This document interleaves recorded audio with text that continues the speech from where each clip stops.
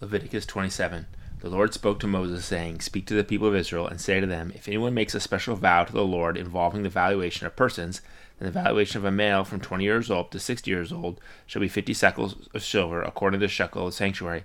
If the person is a female, the valuation shall be 30 shekels. If the person is from 5 years old up to 20 years old, the valuation shall be for the male 20 shekels, for a female 10 shekels.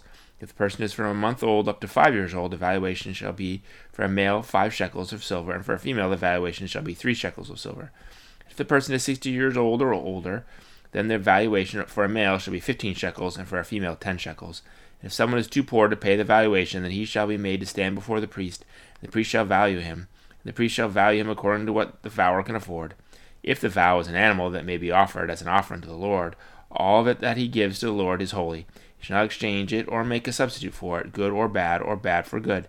If he does in fact substitute one animal for another, then both it and the substitute shall be holy. Yet if it is any unclean animal that may not be offered as an offering to the Lord, he shall send the animal before the priest, and the priest shall value it as either good or bad. As the priest values it, so shall it be. But if he wishes to redeem it, he shall add a fifth to the valuation. When a man dedicates his house as a holy gift to the Lord, the priest shall value it as either good or bad, as the priest values it, so it shall stand. And if the donor wishes to redeem his house, then he shall add a fifth to the valuation price. It shall be his. If a man dedicates to the Lord part of the land that is his possession, then the valuation shall be in proportion to its seed. A homer of barley seed shall be valued at 50 shekels of silver. If he dedicates his field from the year of Jubilee, the valuation shall stand. But if he dedicates his field after the Jubilee, then the priest shall calculate the price according to the years that remain until the year of Jubilee.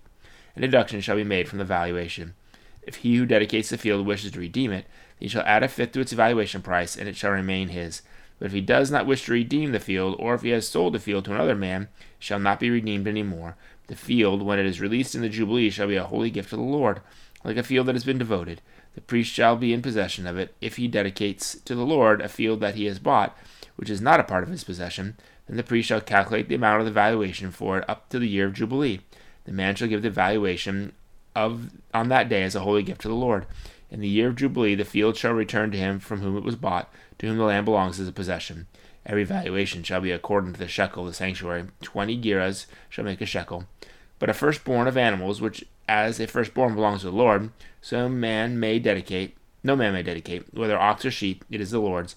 And if it is an unclean animal, then he shall buy it back at the valuation and add a fifth to it. Or if it is not redeemed, it shall be sold at the valuation. But no devoted thing that a man devotes to the Lord of anything that he has, whether man or beast, or his inherited field, shall be sold or redeemed. Every devoted thing is most holy to the Lord. No one devoted who is to be devoted for destruction from mankind shall be ransomed. He shall surely be put to death. Every tithe of the land, whether of the seed of the land or the fruit of the trees, is the Lord's. It is holy to the Lord. If a man wishes to redeem some of his tithe, he shall add a fifth to it. And every tithe of herds and flocks, every 10th animal of all that pass under the herdsman's staff, shall be holy to the Lord. One shall not differentiate between good or bad, neither shall he make a substitute for it. And if he does substitute for it, then both it and the substitute shall be holy. It shall not be redeemed. These are the commandments that the Lord commanded Moses for the people of Israel on Mount Sinai.